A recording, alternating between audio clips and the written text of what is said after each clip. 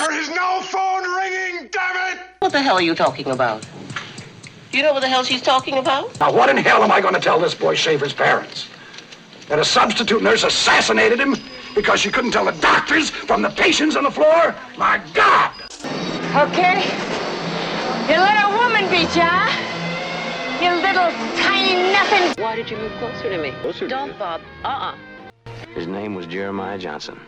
Norma Ray has been working since she was 16. Jeff Goldblum is the psycho freak who's everywhere the action is. That's outrageous! You try one more goddamn stunt and I'll light up the fucking sky! I'd rather die running than be left here alone. Okay, but remember, serpentine! Absolutely. What a guy. You can fuck the lilies and the roses too. A decade under the influence. No rules, no limits. No wonder these filmmakers changed our world. Hello and welcome. Did you just flip me off? No, I would never. No, but on serious time? Serious time, I flipped you off. Yeah, that's a 1. We're recording late, but that means that we're focused. Yeah, we're ready. We're here. It does. We've got all the stuff for you. Film focus fever, catch it. Yeah, we got a 6-movie review for you today. Won't that be great? Yeah, 6.5 because I want to talk about Cosby for a second. Oh yeah. Actually, I've got a segue into that too. Isn't that funny? Segue into Cosby? Sure. Well, not into because you didn't watch it. I watched it. No, I didn't watch it. No, I'm just telling you, I've got something for you. Well, I mean, if you want to, if you want to talk about movies we watched, we watched the Oscars. We did watch the Oscars. I don't just watch 70s movies, even though I watch a lot of 70s movies. And there was a bunch of movies that I want to watch. 3 of them have, what's his name? The guy we've been watching a lot, Sidney Poitier. Oh, yeah. So there's 3 Cosby movies that I like that have him in it, but I haven't been able to see his face after what happened. But Eddie, who comes on the podcast, got me to put me in a position to finally, after years, be ready and watch the Cosby documentary. It's time to talk about Cosby. And I just want to quickly report that it went really well, even though it was fucking horrible. I haven't been able to look at him, and it was okay because at least it was a means to an end, talking about dealing with the situation. And it's like 4 or 5 hours long or something. Holy shit. Whew. It's a big deal. And I guess I won't spoil it, so that's all I'll say about it. But I would just wanted to say that it's if you're sitting on the fence. I mean, if you're not ready, wait till you're ready. But I was ready, and I'm very glad that I saw it. I think it was interesting. All these people talking about the different complexities of it, how it is difficult for some people to talk about. And I think you keyed in there, right? Like people come to that moment when they come to it, right? Like, yeah, but a lot of that in the film comes out, not to give any spoilers, but that was done on purpose by a sexual predator to make to have that persona of no one's ever going to blame me. I'm America's dad. Yeah. One of the funny things is they were like, dude, what's Dr. Huxtable's fucking profession? He's an obstetrician, Obstetrician. Right? And where's his office? Oh, it's at home. It's at home in the basement where he takes you to examine you. That's right. And they were just like, and everybody that the interview was like, oh. And then half a second later, oh. Ooh. Sorry, but I watched that movie and I recommend it, even though it was very difficult to watch. Yeah. And it made me even weird at work. And I couldn't really say it. Like, I'm fucked up right now because I watched this Cosby documentary. Give me 25 minutes. We're going to start out with Bang the Drum Slowly. Thank you for letting me talk about that. What was the thing you had about it? Is that you're gonna It's in my thing. Okay, it's in your thing. But it's like, you can't see my fingers, listeners, but it is like a millimeter worth of Cosby that finds its way into this, just in a side reference. Yeah. And please, no one ever call us Cosby apologists. We're not. No, absolutely not in the slightest.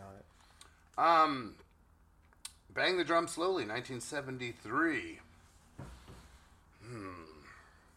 Okay, friends, from memory, which is gonna suck, because I just woke up from an awful dream. The dream had kind of a good ending, though. Hey, this movie didn't. Which brings me to reason B why my From Memory will suck. Because Y-O-Y is movie. And I was going to say to quote you, but I don't know if you said that. I feel like you did. Like Why is movie? You came up with Why is movie. So I believe that's mine. we can give it to you. Thanks. So, yeah, Why is movie. So, there's this annoying-looking white guy who is negotiating his baseball contract. Thrilling, I know. But he keeps insisting his contract includes a don't fire the catcher clause, which the suits eventually reluctantly go for. I guess Whitey is a pitcher. Pitches the ball. Baseball. So movie continues, and they play baseball. Catcher dude is taxi driver and apparently does not want anyone to know that he's dying. Wait for burp. Hold on. Dying of, and then I left a blank. Non-Hodgkin's lymphoma. Because I was going to fill it in later, but look who filled it in right there. Yeah, there it is. He's dying of non-Hodgkin's lymphoma. He just wanted to know that he's dying. It's so he won't be treated different, and so they can't fire him for insurance reasons, even though I thought we covered this in the long contract scene. Someone sings the title of this movie, or maybe it's a damned poem. The dad from Little Murders is a coach, and his fucking review is 3 pages long, which is funny because this movie doesn't deserve it. Is hell-bent on finding out the secret.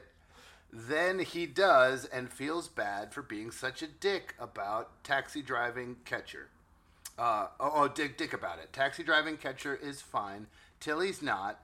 Then he does die. Spoiler! I think maybe the reason for movie is besides a saddish baseball movie, it's for those who like sports in general and baseball in particular, and also perhaps for those who love, also perhaps for those contract negotiations and people dying at the end. I like a good sad movie, but this ain't sad. IMDb's blurb says taxi driver is supposed to be dumb, and I'm told even on the poster that the shit is about friendship. Maybe I was in a bad mood when I watched this shit, but neither catcher being dumb or their amazing friendship really shined through. Mostly I remember the contract conflict, the coach being annoying, and some extremely mildly entertaining baseball scenes. 10 out of 10. Discuss. That's a joke. Not yet. Film stars Michael Moriarty as... God, whatever I wrote that. Hergy. We'll see a lot more of him in 5 movies coming up. One that we showcased, and that's Hal Ashby's The Last Detail. Which is, yeah. Robert De Niro plays Bruce, and we'll see him in some obvious 70s classic-ish. I'm sure we will showcase one, probably Taxi Driver. Vincent Gardenia plays Dutch. He's on the Mount Everest of great character actors who we showcased in Little Murders, and we reviewed his work in Fire Sale and Heaven Can Wait. I liked it. We'll see him again. Anne Hedgeworth plays Katie, and we saw her in Citizens Band and recently Thieves. Anne is most known by all 70s kids, that's me, as Lana from Three's Company. Film is directed by John Hancock, not Hancock, born in 1939, and he's still with us. We'll see him in Let's Scare Jessica to Death, 1971, and California Dreaming. Our writing is Mark Harris. His screenplay was based off of his novel. We will not see him again. True discuss. Go. This movie was boring. Yeah. I mean, There's zero friend chemistry. Yeah. Yeah. No. And on the poster, it's like a friendship for the ages or something. What? I mean, he's loyal, but there is no friendship chemistry between them on and screen. They're not friends. Like he's like, it's a charity case for him at best. I think they're supposed to be friends. I understand that he's supposed to be friends, but they don't portray any friendship chemistry. No. And then did you find it weird that he's supposed to be dumb? Because I didn't get that. They said he was dumb several times through the movie. I know, but he just seems I mean, he wasn't like a guy. Yeah. He wasn't like, ooh, like can't figure out his shoes, but like he was I don't seems know. fine, and he's a catcher for baseball. He just seems like a fucking country dude who like hadn't been exposed to a lot, which doesn't strike as dumb for me. But I mean, I guess it's inexperienced, which I guess is what they're getting at, right? Correct. I don't know. I'm also waving a purple flag at myself, which is you kind of stepped out of bounds there. Oh yeah, you're fine. Yeah, I'm not, but thank you. I mean, I know you, and I know what you meant. Yeah, I know, and I appreciate you followed through. He's not someone who can't figure out his shoes. He can figure out his shoes. He can figure out his shoes, but also that doesn't make you an idiot. Like people have, and that all those terms are loaded with. I know, but we're doing this because all the IMDb stuff says he's supposed to be dumb, and they said it in the movie. So it's like they're presenting that to us, and it kind of bothered me. There's something weird about that through the whole movie. I was like, he just seems fine. I don't really like this movie. He does, and it could just be they hired too good of an actor to play like maybe a role where he's supposed to be just a total bumpkin and can't get his shit together. It's really hard to play dumb.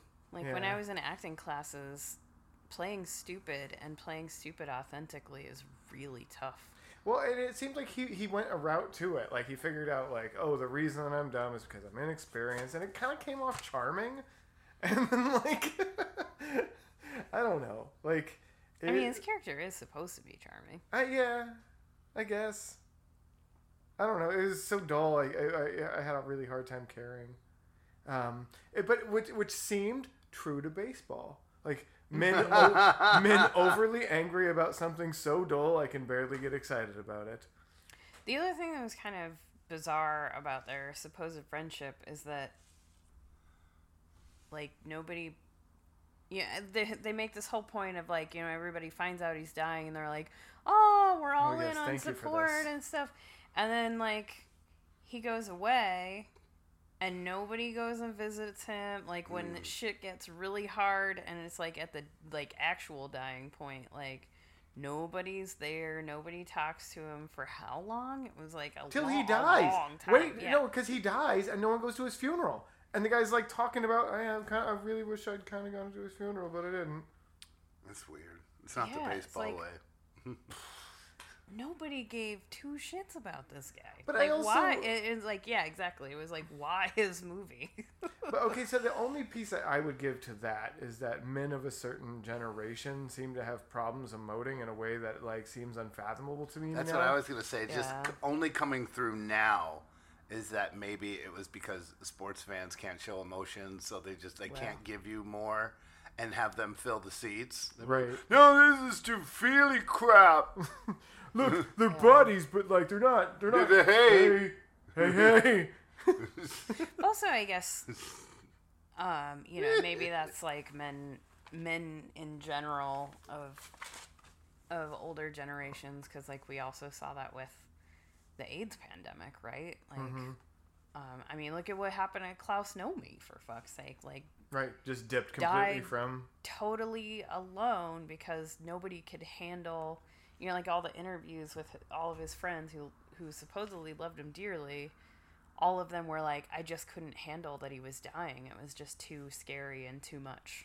Yeah, I wouldn't necessarily use that analogy because they were worried they were going to get the disease too because he was early on. Yeah, he's That's not what they say in the interviews, though. They always say it's that they're... I mean, that's not what they're saying now, but they were scared at the time. Historically, people wouldn't go because they were worried about getting it. Right, had whole separate wards in hospitals and... If you're trying to, like, cover up, like, a shameful feeling, I would think it would be more shameful to admit that it was just because you couldn't emotionally deal with it, but, like... Just because you were afraid of getting sick, I feel like people could accept that a little easier than, like... I just didn't want to, like, ruin my party time. I mean, there was, like, several people who literally said something along those lines of, like, I was out partying. I didn't want to deal with dying. Yeah, I remember people being like, I didn't want to get the disease, too. I've seen it a few times. But whatever. We'll see you in our Klaus Nomi podcast. Yeah. I don't have anything more on this. I'm just giving this film too much grace. Yep. Except it gets a 6.8, and I wouldn't give it a 6.8. Yeah, I give it a 5. And I think that's actually a little more generous than I give it a nice 76. That if you're interested in 70s movies, you may want to watch this at some point in your life. I don't know. It's better than a slasher movie.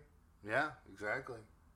Yeah, I mean, I'm still gonna give it a thumbs down, but it's not an enthusiastic, like, fuck this movie thumbs down. It's just kind of a meh. Well, I would more thumbs down, I mean, for you, to help you with your bit, that, like, they didn't do what they said they were going to do. From the movie poster, we don't get friendship, we don't get, like, I don't know. Yeah, maybe it's a fail for me. But, again, I like 70s movies, so I would watch it. So maybe 5.5, I don't know. So if you're an awkward baseball fan who also loves 70s movies... And watching all Robert De Niro movies. Oh, so I did have that, his name was Henry, sorry. The guy, Michael Moriarty, he played Henry. Moriarty. I don't remember what else I was going to look up, but it doesn't matter. Oh, just the rating. Let's move on to Busting, 1974. That's you. Busting makes me feel good. Different decade. All right, let's go ahead and dive right in. I'm gonna give you the IMDb score up front because that's where I put it. Which this lands at a 6.4. Our director here is Peter Hyams, who has 25 directing credits. You might know him from Capricorn 1, Goodnight My Love, and Papers. He has a section of Movie Madness. Motherfucker also wrote this movie. Yeah. Which he has 12 writing credits. Which you might know him from T.R. Baskins, Telephone, or Hanover Street. This stars Elliot Gould with 196 credits, which of course you know him from the Muppet movie, Little Murderous, Bob and Carol and Ted and Alice, which was his only Oscar nomination. I thought that was interesting. I thought he would have got him for the Robert Altman movie, the Gritty Kitty Cat Litter, whatever that's called. No, he didn't. Robert Blake is also in this with 163 credits. You know him from Electric Glide in Blue, In Cold Blood, and also Lost Highway, which I thought was funny. Elliot Gould's in American History X. Is he? Yes. Oh, what? Okay. Alan Garfield is also in this, bringing up our Rizzo character at 119 credits. He was in Skateboard the Movie, Serpico, and Mother Jugs and Speed, which is my tip of the hat to your Cosby conversation. So I think this is supposed to be a story of two goodish cops who are trying to do the right thing, but the big bad guy is super connected and always gets off. So that's the thing on top. So two vice cops are on track to take down random sex workers and Jack Shack operators. They get told time and again to lay off because this area is protected by the big crook. And that's Rizzo, by the way. They get to work tracking him down, but are thwarted at every turn, and mostly by their own department. They choose not to follow orders and try to take him down. This leads to several very dangerous situations where they are running through crowds of people shooting. I think the movie is trying to show them as brave, but they come off as extremely careless. Finally, their boss is tired of them not following orders, so he sends them to a gay bar to catch random gay men being gay. They get the shit beat out of them. Hooray! And then they get stationed in a public toilet. While this doesn't deter them, it does mean that they don't have time to go after the big bad guy on their work time, so they start doing it on their own time with escalatingly dangerous methods. This movie was shot over 35 days, by the way, so they just fucking got this one done. Elliot Gould was originally cast with, wait for it, Robert Liebman, Super Cops. Yay! But Gould got him fired. No! Because they didn't have chemistry. But he really respected him as an actor. Me too. Super Asshole. Sorry. And I wanted to include this too because I thought this was good. In an essay for the New York Times, journalist and gay rights activist Arthur Bell condemned this film for derogatory language used by the characters to describe homosexuals, as well as the scene in the gay bar that he described as exploitive, unreal, unfunny, and ugly for its presentation of gay stereotypes. I liked it because it got it on the tape. I also love Arthur Bell. I have his book. He's one of the original members of the Gay Liberation Front. I know, which is why I thought it'd be fun to include his... Did you mention that fucking the other guy is also a Mount Everest character actor? Rizzo? Alan Garfield, yeah. Because he's in everything. Nashville? He's in Taking Off? Yeah, he's in Nashville with Elliot Gould. Yeah. Where Elliot Gould plays. Oh, stop. Elliot Gould. I like this movie. What did it get? 6.8. 6.4. I gave it an 8. Yeah, 6.4. And if I could give it an 8.5, I would. It gets a lot of things on the tape, and that's what I like about it. And I'm like, Vice Cops suck, and I think it puts that on the tape while we were watching. And I remember like talking to you. I was like, this is what Vice Cops do. I'm just like, this sucks. And all their bathroom meetings and shit. I don't know. Terrible. I mean, maybe I'm. But they are portrayed as the heroes and stuff. And I wouldn't say that. I would. I would definitely if you're not say they're heroes. Conscious of those things being bad, or like if you didn't know anyone who was negatively impacted by Vice Cops, like would the picture come across the same way, or would you just be like, yeah, these Vice Cops are awesome? I don't think they're painted as heroes. They're dedicated to taking down the bad guy. And that's what I like about 70s movies. There's a lot of things where it's like, I don't think they're supposed to be so great. Yeah. In the California Suite movie, they're not supposed to be heroes. It's another Elliot Gould movie. Yeah. It's just, I mean, I know that there's, it's like, what do you call it? Archie Bunker. There's people that were like, yay, they're amazing. But my takeaway, especially after seeing it again with y'all, is that fucking Vice Cops, oh my God. I think it gets a lot of things on the tape fucking bastards that I like. Yeah. And I don't remember their big bad. Rizzo. Fallon Bell. Yeah, but what was he doing? He was doing everything. He had the sex workers. Oh, because I remember he kept being like, yeah, I'm untouchable and you'll never get heroin. me. And, yeah, heroin. He was a millionaire. But then he had this stupid plan to get drugs where he was like in the hospital for like a...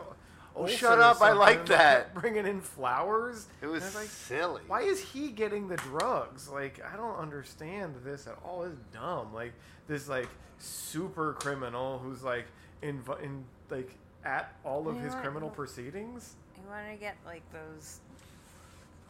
Am I thinking of the right one where they go rob the bank of those... No, that's Cops and Robbers. Yeah, another recent one. I like that one a lot too. I love that movie.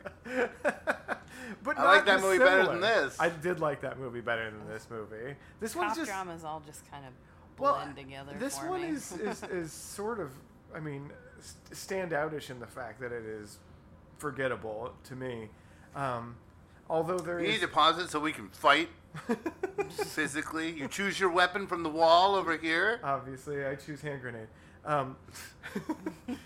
I choose global thermonuclear war. Whoa!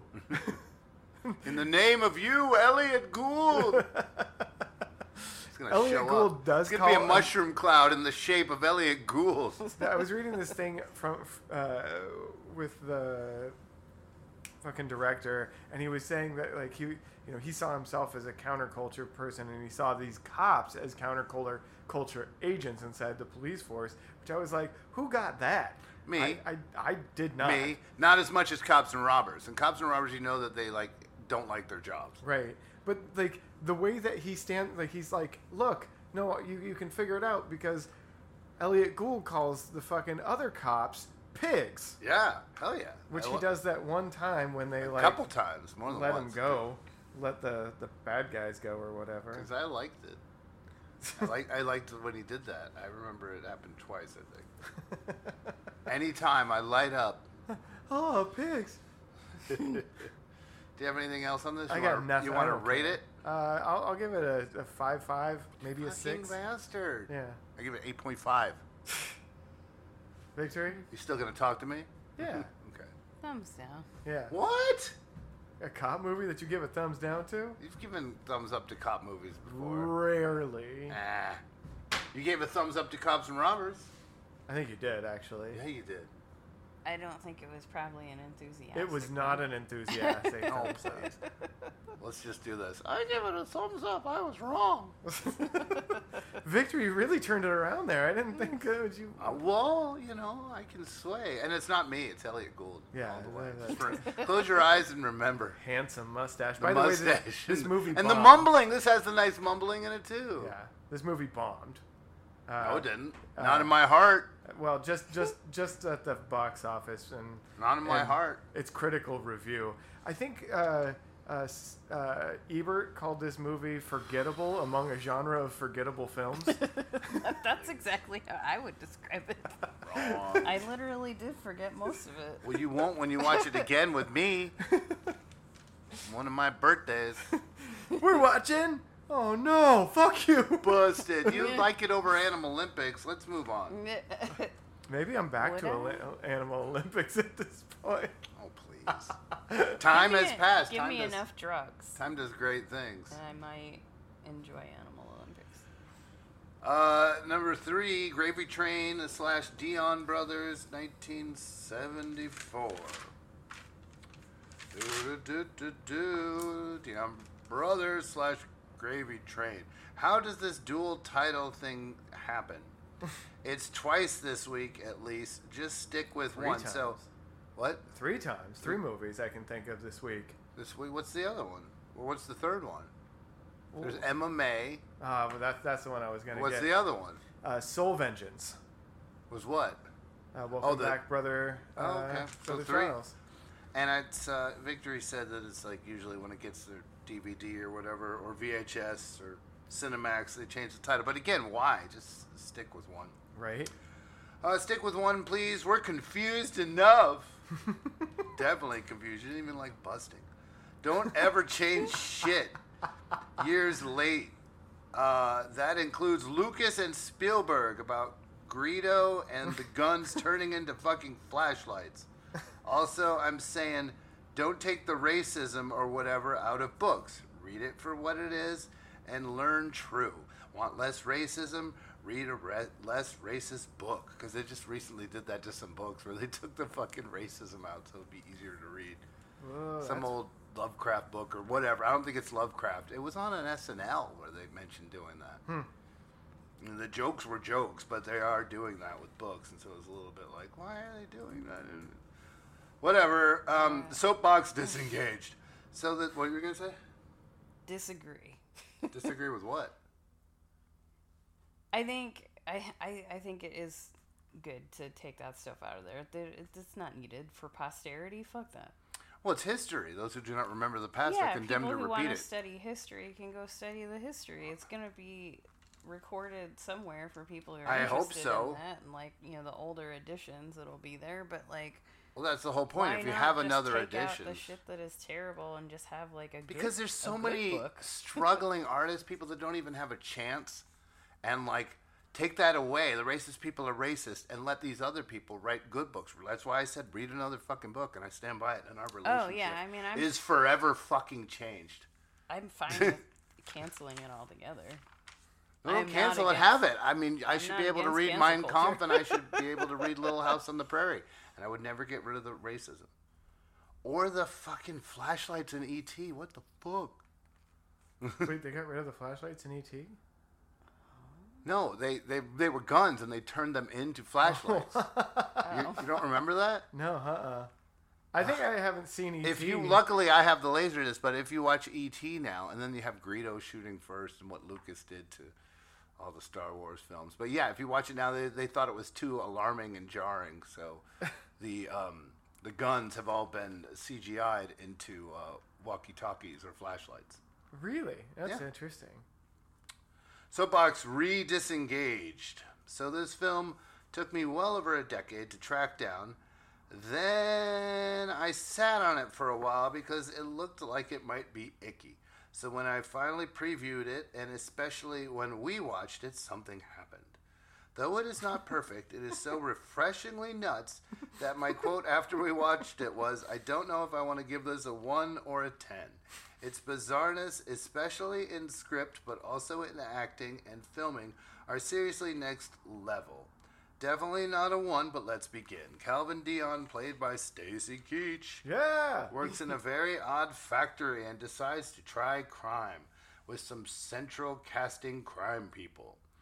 But they need a demolition man, cue Grace Jones, and the police. I don't flippin' know who wrote that song first, and you guys probably don't even know the song. The Demolition Man. It's a fucking early 80s song. Well, he didn't know.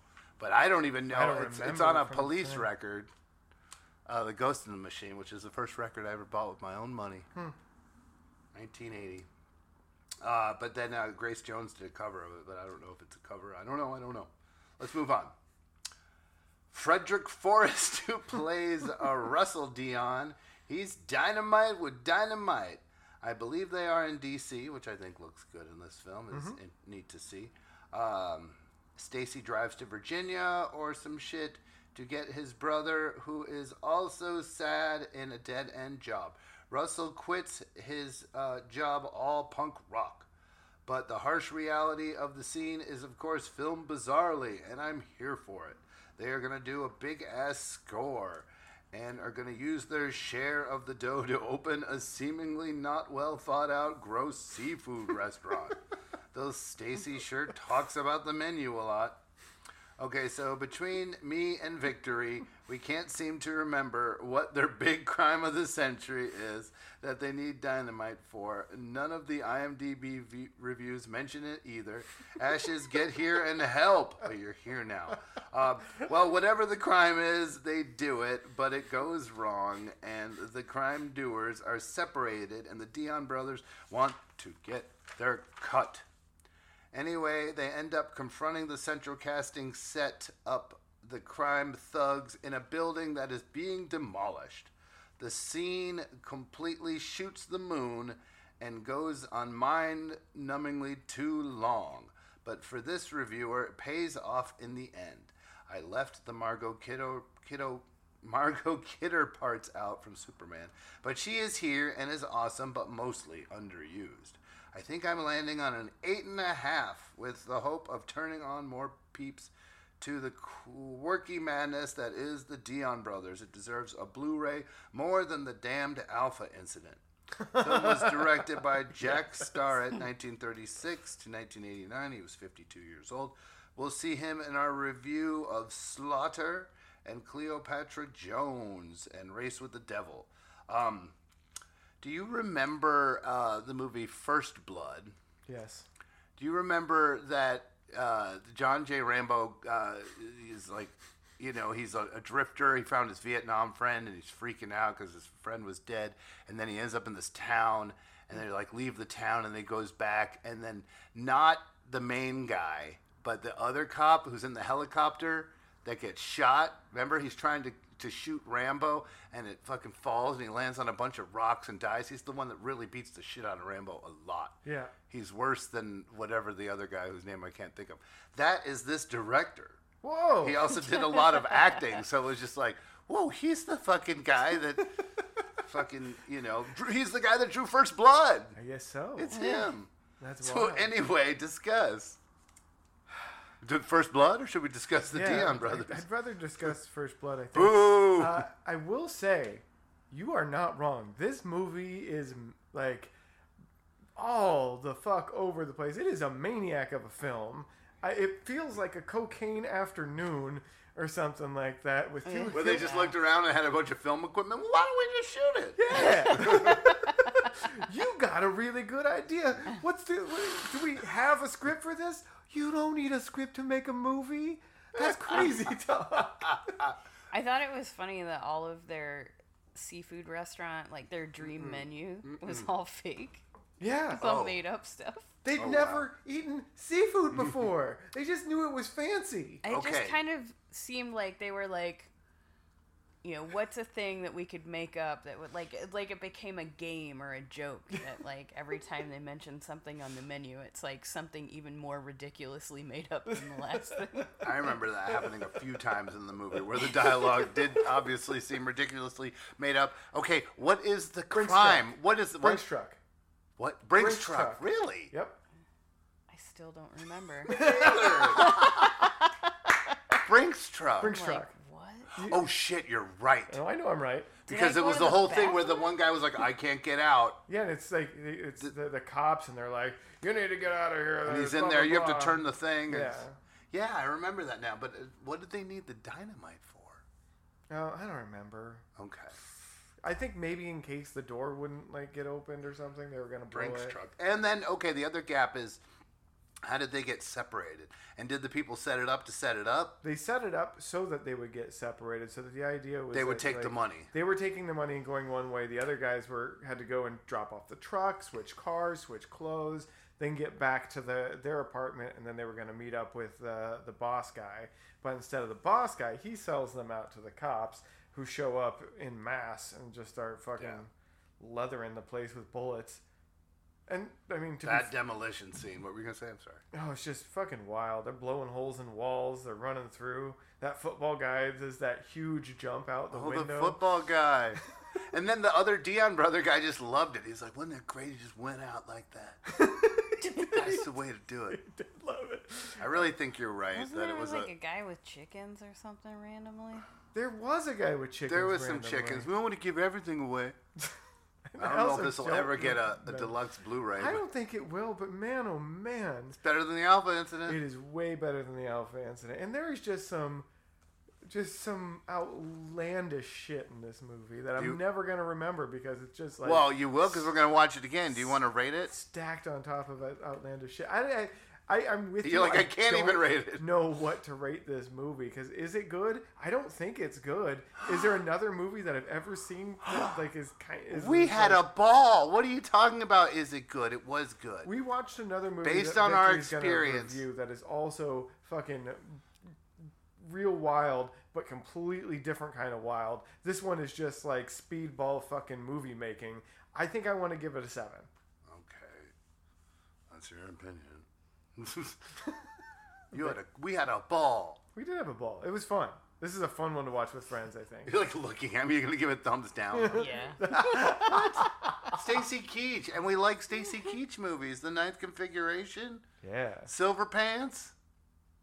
Whatever, that big one that we always miss. He was in like a huge one, and I always Fist City or Fat City. Fat City, yeah. Fist City. Don't I always say Fist City? We always say Fist City. I'm sorry. You can't give this thumbs down. I can't. It's because we're podcasting at night. That's what's happening. You've just gotten grumpy with tired. Yeah, it's like tired grump. Come on, you love this movie too. We had fun. Did we have fun? Yeah, I thought we did. We did. There was laughter. I mean, I don't think you're based in reality right now. Whatever. Just go ahead and, speaking of not being based in reality, Black Moon, 1975. Yeah. All right, director and writer. You're going to give this one thumbs Louis up. Malle created Black Moon as a nightmare-like surrealist fantasy film inspired by Alice in Wonderland and His Country Manor. The story and His Country Manor.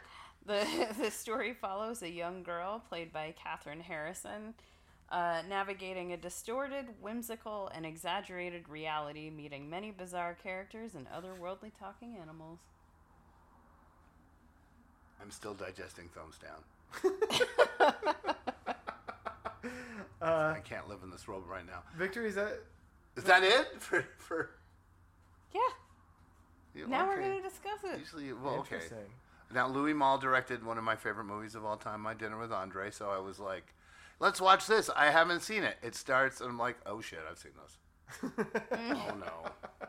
That's a ride I've been on with you. Yeah. I liked this movie. It was weird. Yeah. And it was the kind of like... Gravy Train's better. It is that sort of Alice in Wonderland. No nursing grandmas and fucking Gravy Train. Weird I shit. thought that was fucking hilarious. It was a really interesting I loved thing. That. Also, it was gross. She and other people talk in this film, but barely. Mm-hmm. The main character is like the only one with any dialogue. That and the unicorn.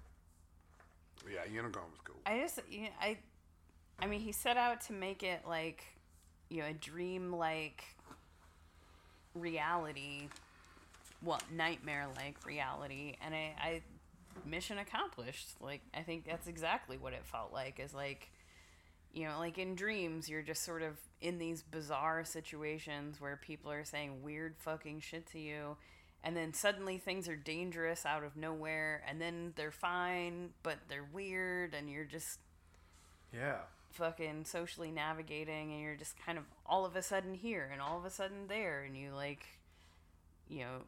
where you're going and where you're at never quite makes sense. Mm-hmm.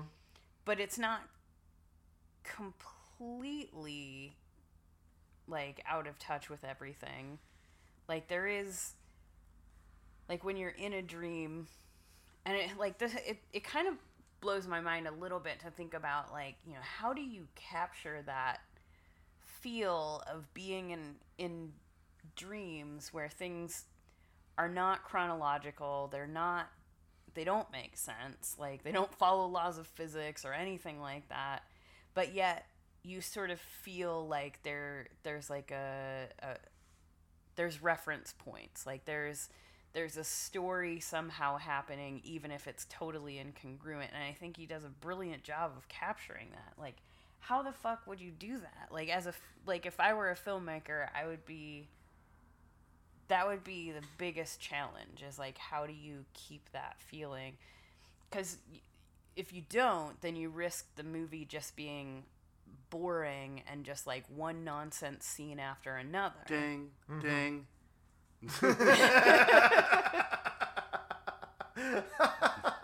And it's like, even though these scenes don't fully match up or like have like a chronological story, it still feels like it's somehow moving along and connected in some kind of bizarre way. And there's some really good dream stuff in here. It's like there's better dream movies, and they're on our list. Everyone has her name. There's a gender war that's happening. That's what I was gonna say. She can't find the fucking the unicorn. Like wherever she goes, it's not, even though it was right there. Like all those sort of like fucking frustrating dream shits that you're in. You know, like the door's locked. You shit in your dreams. Frustrating dream shits. Actually, I did have a dream, and I found like these like fresh cat turds everywhere that were just like these like diarrhea piles. Oh, good God! Mariah took me to see Cirque du Soleil, and we went and got the concessions. It was in some weird fucking hotel. It's like down off of First Street. You can't see my hand gestures, but whatever. And then I go to get popcorn or whatever, and Mariah was all excited. What's it like? And she's like, it's like being inside a dream. And then she got mad because I didn't really like it. And like she was like, you need to like it because the tickets were like so expensive. And I was like, if I had known, yes, I would have totally been right next to you, but this is fucking amazing. Oh my God. I didn't know. And like, but apparently that's supposed to describe. When I read the blurb about this movie, I was really, really interested. I really wanted to see the gender war, and it starts out with that, and I like that, but that's just a lead into the dream world. I wanted it to be more political than it was. I like my politics more plain. Yeah, and it was. But it's a movie, kind of movie that I knew that I think you would like, but I didn't like it as much.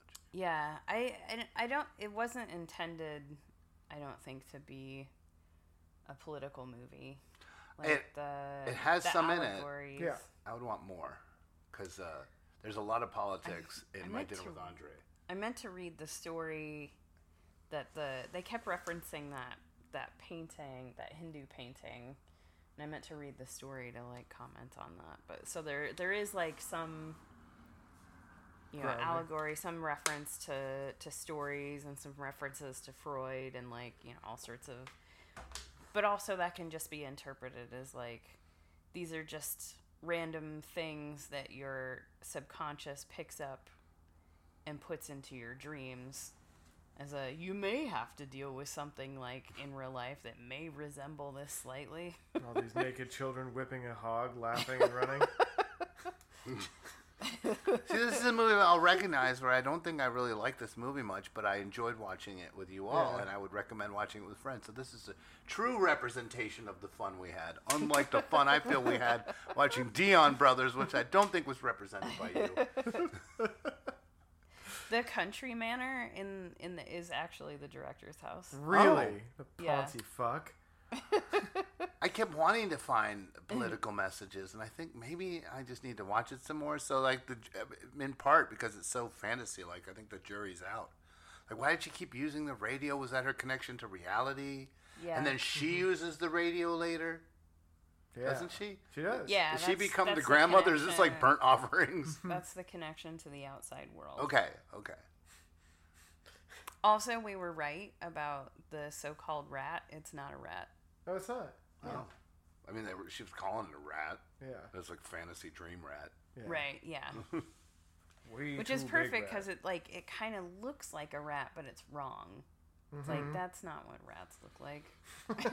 That's like a fucking miniature kangaroo or something. But when I saw it and they were calling it a rat, I was like, well, maybe kangaroo. Now I get it. Now I understand why they think they could be chefs and shit. Like, they're big. Like, I could believe he could make a rigatoni or something, you know?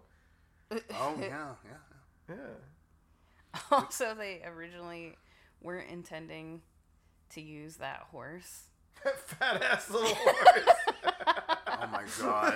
But it was all they could get in the timeline that they had, so they had to like dress up this fat pony.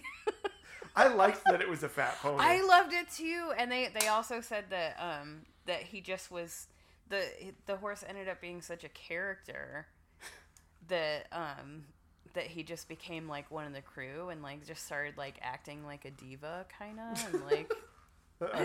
I believe it. When that horse is sitting there, like sitting like a dog, eating and like talking shit or whatever to her, it's like this scene. This is great. This is. You want to rate it? Yeah, I love it. 7. I think this is where your thumbs up is gonna fail. It's a thumbs up. I know, but like your enjoyment from this, I think you could just give it like a 7.9 or an 8.4. But it's just thumbs up. I don't think that contains. Your thumbs up, thumb down system. I'm gonna give this a 7, but with like a caveat of like, see me that you definitely watch it with friends, because when I watch this by myself, I think you can fall asleep. Yeah. I didn't have the same experience I had watching it with y'all. Yeah, I could see that. So number 5, Welcome Home, Brother Charles. That's you. Oh, that is me. Now this one has a different title too. This does. This was. Had a secondary title of Soul Vengeance. Hey, I know, which I dig that title too. So this actually scores terribly on IMDb. This is a 4.8. Yep, I saw that. This is director Jamaa Fanaka. Wait, we figured out how to pronounce it. Victory and I. You did. Jamaa. Well, Victory figured it. Jamaa I was Fanaka. just there. Jamaa Fanaka. Okay, that's great. He is a director with 7 credits. You might know him from A Day in the Life of Willie Faust, or Death on Installment Plans, MMA, or Penitentiary. Everyone knows him from Penitentiary because he made 3 of those. He did make 3 of those. So, funny thing about him and Peter Hyams, they both were writers for this film, which I thought was funny. But Jamaa also wrote every movie he directed. Hell yeah. Which, you know, is a bold choice. So I'm not going to go through them again because it's the same fucking movies. Are you sure for Hyams? Because I say Hyams for the other director. Hyams is fine. No, I know, but I'm wondering which one is correct because I've always said Hyams, and if that's wrong, I want to correct it. It probably is. I don't know. Well, what were you saying? What did I say? I don't know. I just heard 2 different ones. I don't know. It doesn't matter. Go ahead. It's H-Yams, right? I know. Let's just go with H-Yams. And then we're finally going to get our negative feedback from the director. God damn it. H-Yams, you motherfucker. Well, then, like, when it's a first name without the S, it's just Hyam. Okay. H-Yams. H-Yams. This stars Marlo Monty. This is his 1 credit. This is his only movie. Retha Gray, 76 credits, including Angel Dusted. She did an episode of Grace and Frankie, and she did an episode of Dead to Me, and she did an episode of Abbott Elementary.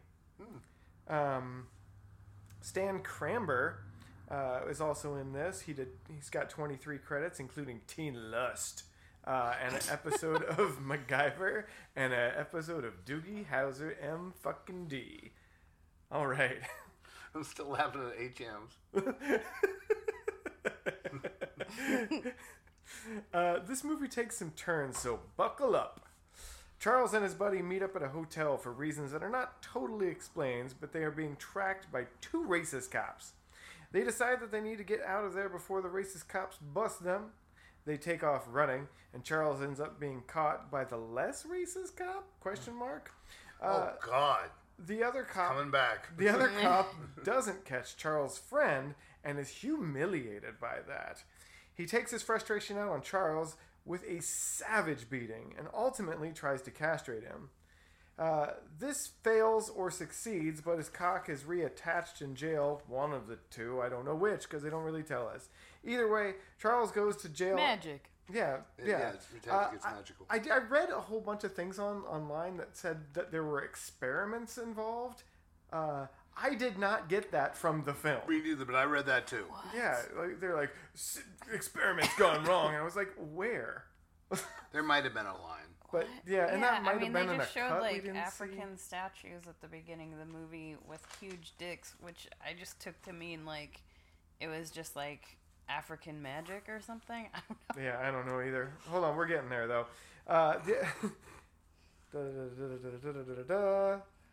Either way, Charles goes to jail, and after a trial that is bizarre, the judge at the trial was at the arrest trying to purchase sex and ends up restraining the officer who assaults Charles, but at the trial says how great this officer is.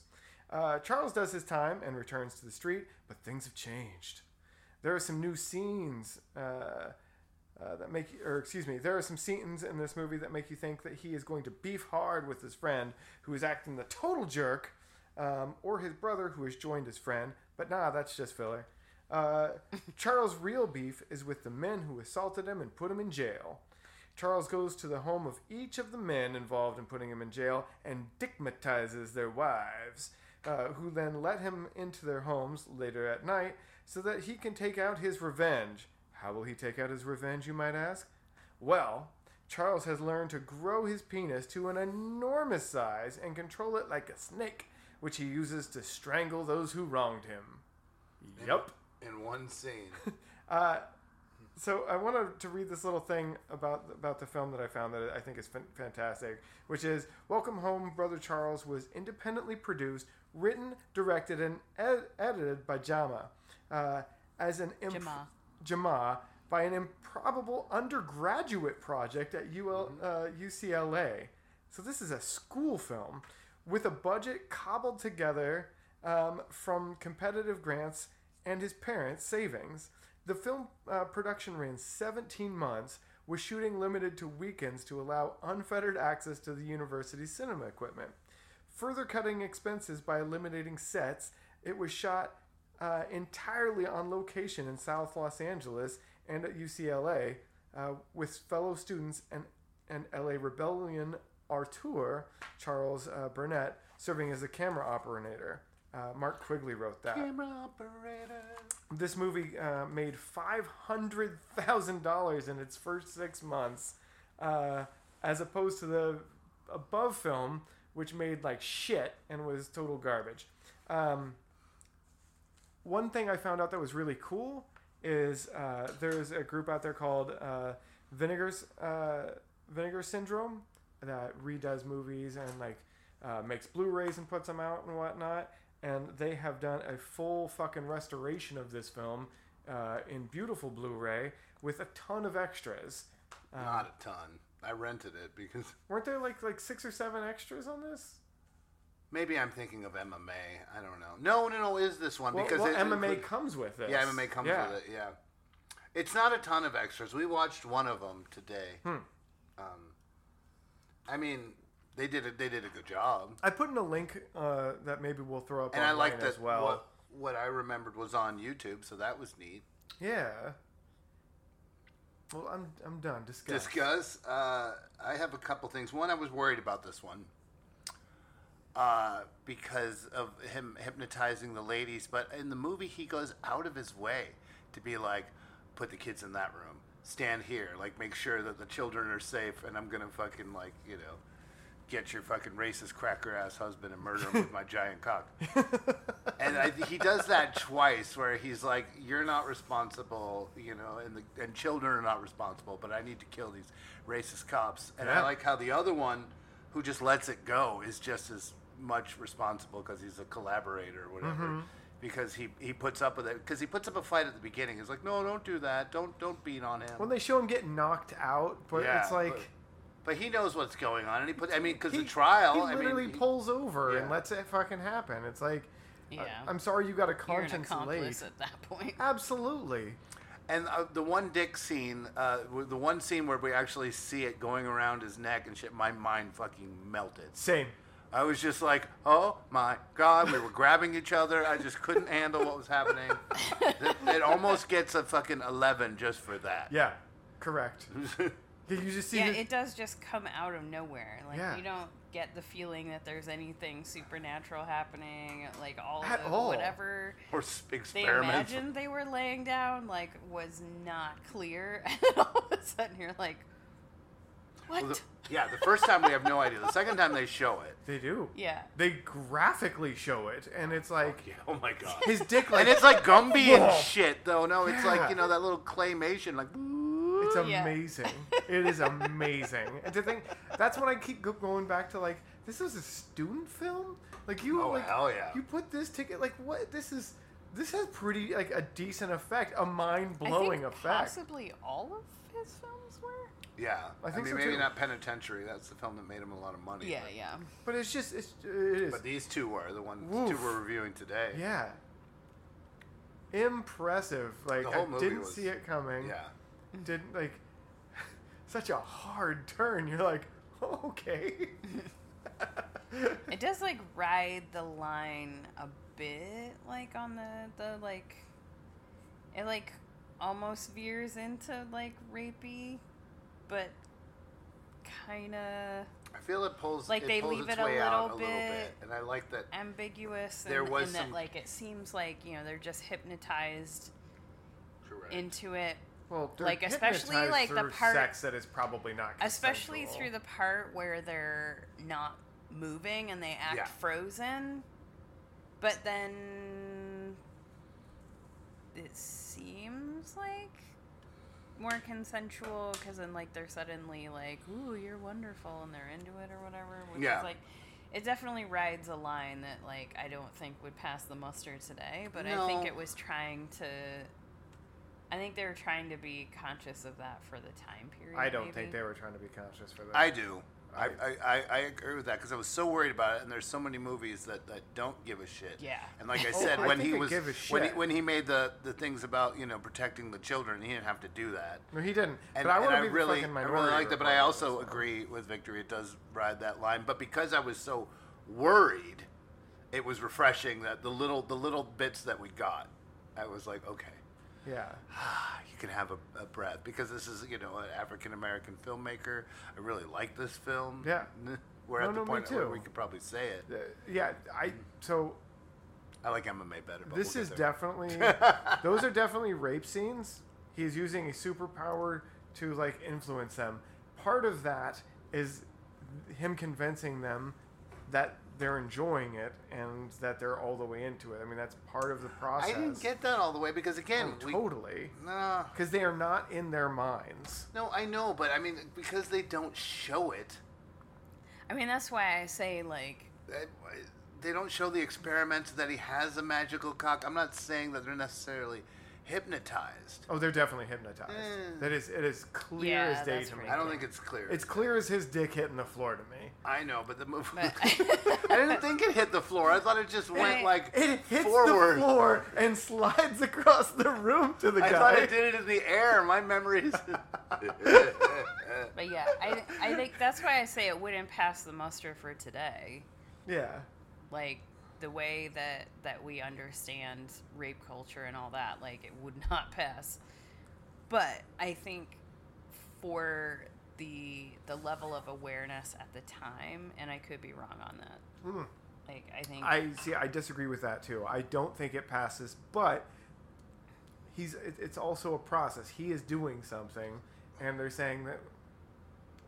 I think it works into the whole fear module, right? Like, it's all wrapped around black men's sexuality. Like, the worst thing in the world is for a big black dick to, like, interface with your wife, because what's going to happen is she's going to lose her mind. She's not going to be able to control herself anymore. She's going to put the fucking kids in the closet. They got that on the tape, and he is going to kill you with his monster cock. Yeah. That is what's going to fucking happen. I definitely love that they completely play with white anxiety about black sexuality. Yeah. They're like, fuck it. Let's lean in. Yeah. I mean, yeah, I agree with both of you. I don't, I mean, I don't know. I don't know if that's actually possible to do hypnotism sex like it is in that movie. Because I had a friend that tried to get hypnotized and not smoke, and that didn't work. So, I mean, to really do that, and it's like, it's a yuck thing to even discuss it, but they seemingly had a good time. Yeah. They were like, oh, you're great, and I don't even know if they cared that their husbands were killed. I don't know. Well, and also, their husbands were like the worst people on the earth. Yeah, so I mean, we love that they were dead.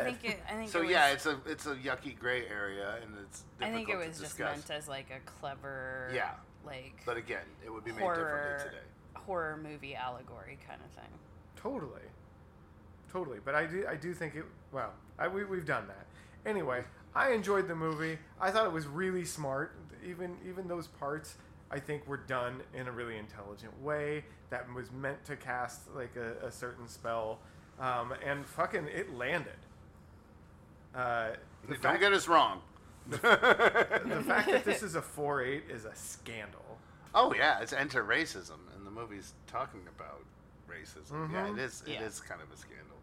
But maybe that'll change. Very I think much a lot of allegory. The other thing that I want to throw more in people here are seeing it is commonly we discuss the place and time being a character in the film, and in a low budget film, man, they caught some great things in this film. Oh yeah. The Watts Towers are in this.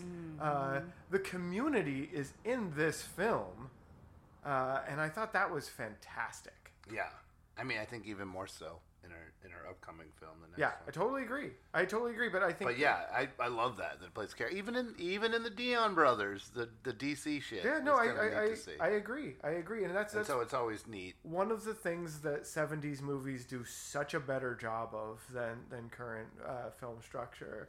Is I'll give you that. They will give They're a showing place, and it's time capsuled.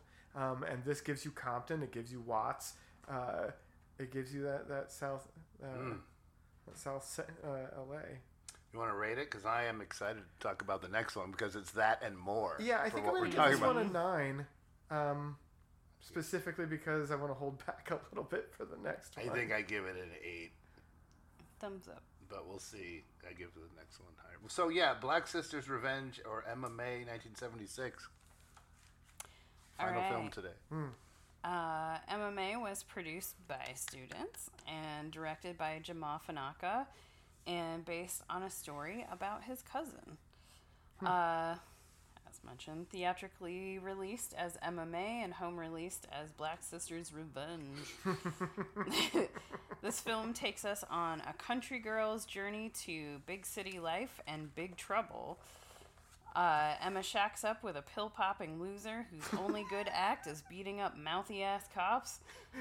Unfortunately, or fortunately, you called it.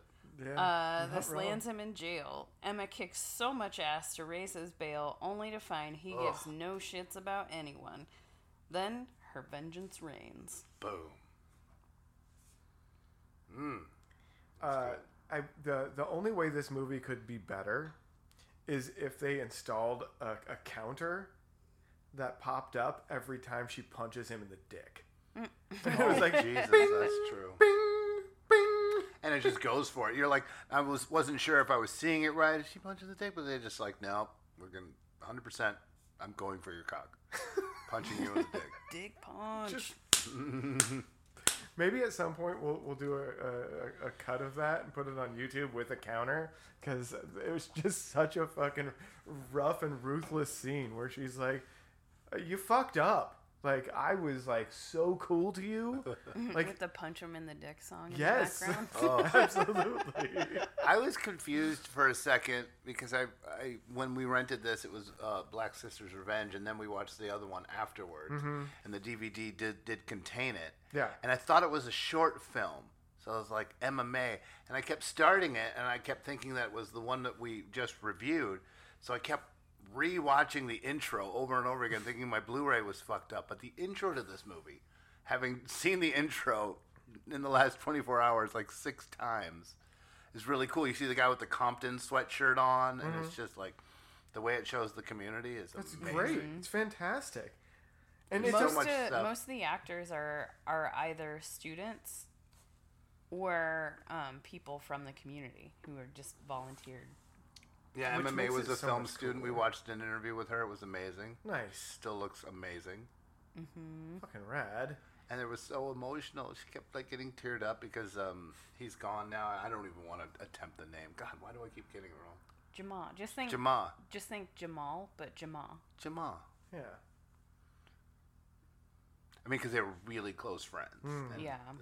You know. Yeah, they ended up staying really close for the rest of their lives. Nice. For the most part.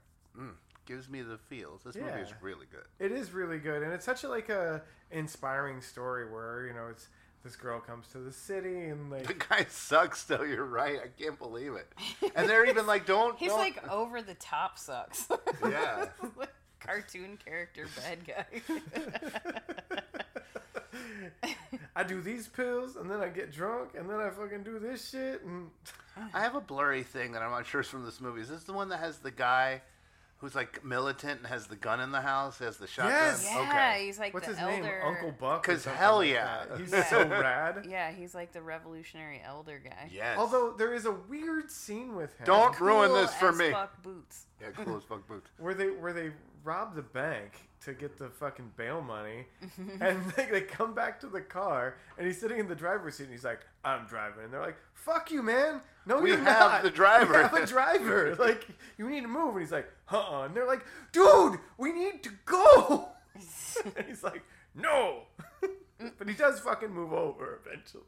But it's just so fucking funny because it's like, why did you leave him in the car if he I wasn't know. the driver? Well, I think because he wasn't supposed to come. He just was like, "We're doing a revolutionary thing. I'm in." And they're Why like, didn't the driver stay in the car? because they didn't trust him with a gun in the place. They're like, but that scene's. He is great in this. He's just instantly down for whatever, and is like, "This is what's gonna happen." And he actually, he's my favorite. He says some stuff in there that's really mine, interesting too. because he's like, he has a bunch of guilt about growing old. Do you remember that? Mm-hmm. He has those lines where he's like, the most fucking terrible thing in the world is that I grew old and all my friends died fucking fighting or trying to live in this system, and here I am. And it's like such a sharp survivor's guilt moment in the film. Yeah. Yeah, that's true. It also made me think of Harry and Tonto for a second when he's talking about that. All my friends are dead. Mm-hmm. And his daughter's like, well, you can make new friends. And he's already making new friends. Also, he doesn't strike me as super old. We're calling him an old man, but he's probably like, I don't know, early 60s, something like that. Well, but it's like, if all your friends die in the struggle. Yeah, no, I know. And then you're surrounded by a bunch of fucking kids. And it gets that on the tape, and it's amazing. MMA might be my favorite character. Also, I like the whole family element in the black community, where it's just they accept her. They have to give up their people they have to switch rooms around to make room for it, but they're just like, this is what we do, and she shows up for the family. And she also dips when she knows she's going to get into shit. Yeah, she's like, 100%. Yeah, that's true. I love you guys, which means I need to not be here because the shit I'm going to do is dangerous, and I don't want to drag it back to y'all. Mm-hmm. She's protecting family first. She's going after a love. Going all out for a loved one. She becomes like well respected. Yeah. Mm-hmm. When someone talks shit, she's there to put it down. She's like, we're organizing this. You saying we're not organizing it? All right, let's fight. And maybe not one of the most well-crafted scenes in this film. On the total, though, I got to give this film a 10. Like, it's just such a refreshing, interesting fucking film. It's like you see films like this and you wonder why they needed to make an Ant-Man and the Wasp 3 in the Megaverse or something. Like, there's not... Or Joker. Yeah, there's not a fucking... Or the 19th Spider-Man fucking movie. There is so many good stories to be told. Yeah. Mm-hmm. I like the animated version. The multiverse Into Spider-Man. the I like that. Fine, whatever. Into the multiverse. I can't even say it. I'd probably give this a 10 too, maybe 9.5. I don't know why I didn't think about it. But you give this thumbs up, obviously? Yeah. And that means that we are done with our movie reviews. Made it through. Any closing thoughts? Just fucking take care of people. I mean, today's a day where I'm feeling a little sentimental about those around me. So, you know, if you're listening to this and you're thinking about someone who you haven't talked to, just reach out, say hi, tell them you love them. What's it gonna hurt? I laugh because we used to go to any punk show that was happening in the city, and we went to one in Chicago, and we didn't know who it was. It turned out to be this old-ass fucking oi band. And all these skinheads, luckily anti-race skinheads, were there to hear this band play their big hit on some Oi Classics #9 called, like, Pissin' in the Streets or some shit. My friend Jason and I had no idea, but it was these British people that had, like, a hit on a compilation in 1977. And everyone's just like, Pissin' in the Streets, you gotta do Pissin' in the Streets. These guys were so kind, and they were just like, call your mother. Call your grandmother. She misses you. And I just thought it was like the cutest thing. It was like, and everyone just, play Pissin' in the Street. And so that's a memory I have. Yeah. Closing thoughts? I gave mine, Pissin' in the Street. I got none. I'm too tired. There it is. Well, folks, you've come to the end of our podcast. There's ways to get a hold of us. I'm not going to get into them this week because I don't want to, and I don't have to. Just know that we'd love to hear from you, and if you got a hold of us in one of those There are ways, 3 ways to get a hold of us. Ha, ha, ha, ha. You sounded like the Count for a second. Instagram, Facebook. Please give us all the stars if you like us. And yeah, something we want people to find us. I looked up 70s movies yesterday in podcasts, and our podcast still does not come up. And the whole hope in starting this is that it would eventually come up. And you find out it's all like depending on how many ratings you get or, you know, how many listens you have. Now, we're number 1 if you put in Decade Under the Influence. It's not that emo band anymore, but still, it should be if you look up 70s movie, our podcast should come up. I was like, so we used to do this. So I want help with that. Podcast on Sunday, and it was called A Decade Under the Influence, and that band A Decade Under the Influence has a song called Taking Back Sunday, which I was like, oh, this is going to be our anthem. This is going to be so great. I listened to it. It's so bad. It's just terrible. Which is, I guess, what you get. I believe you. All right. We'll leave it there. Thanks, and good night, everybody.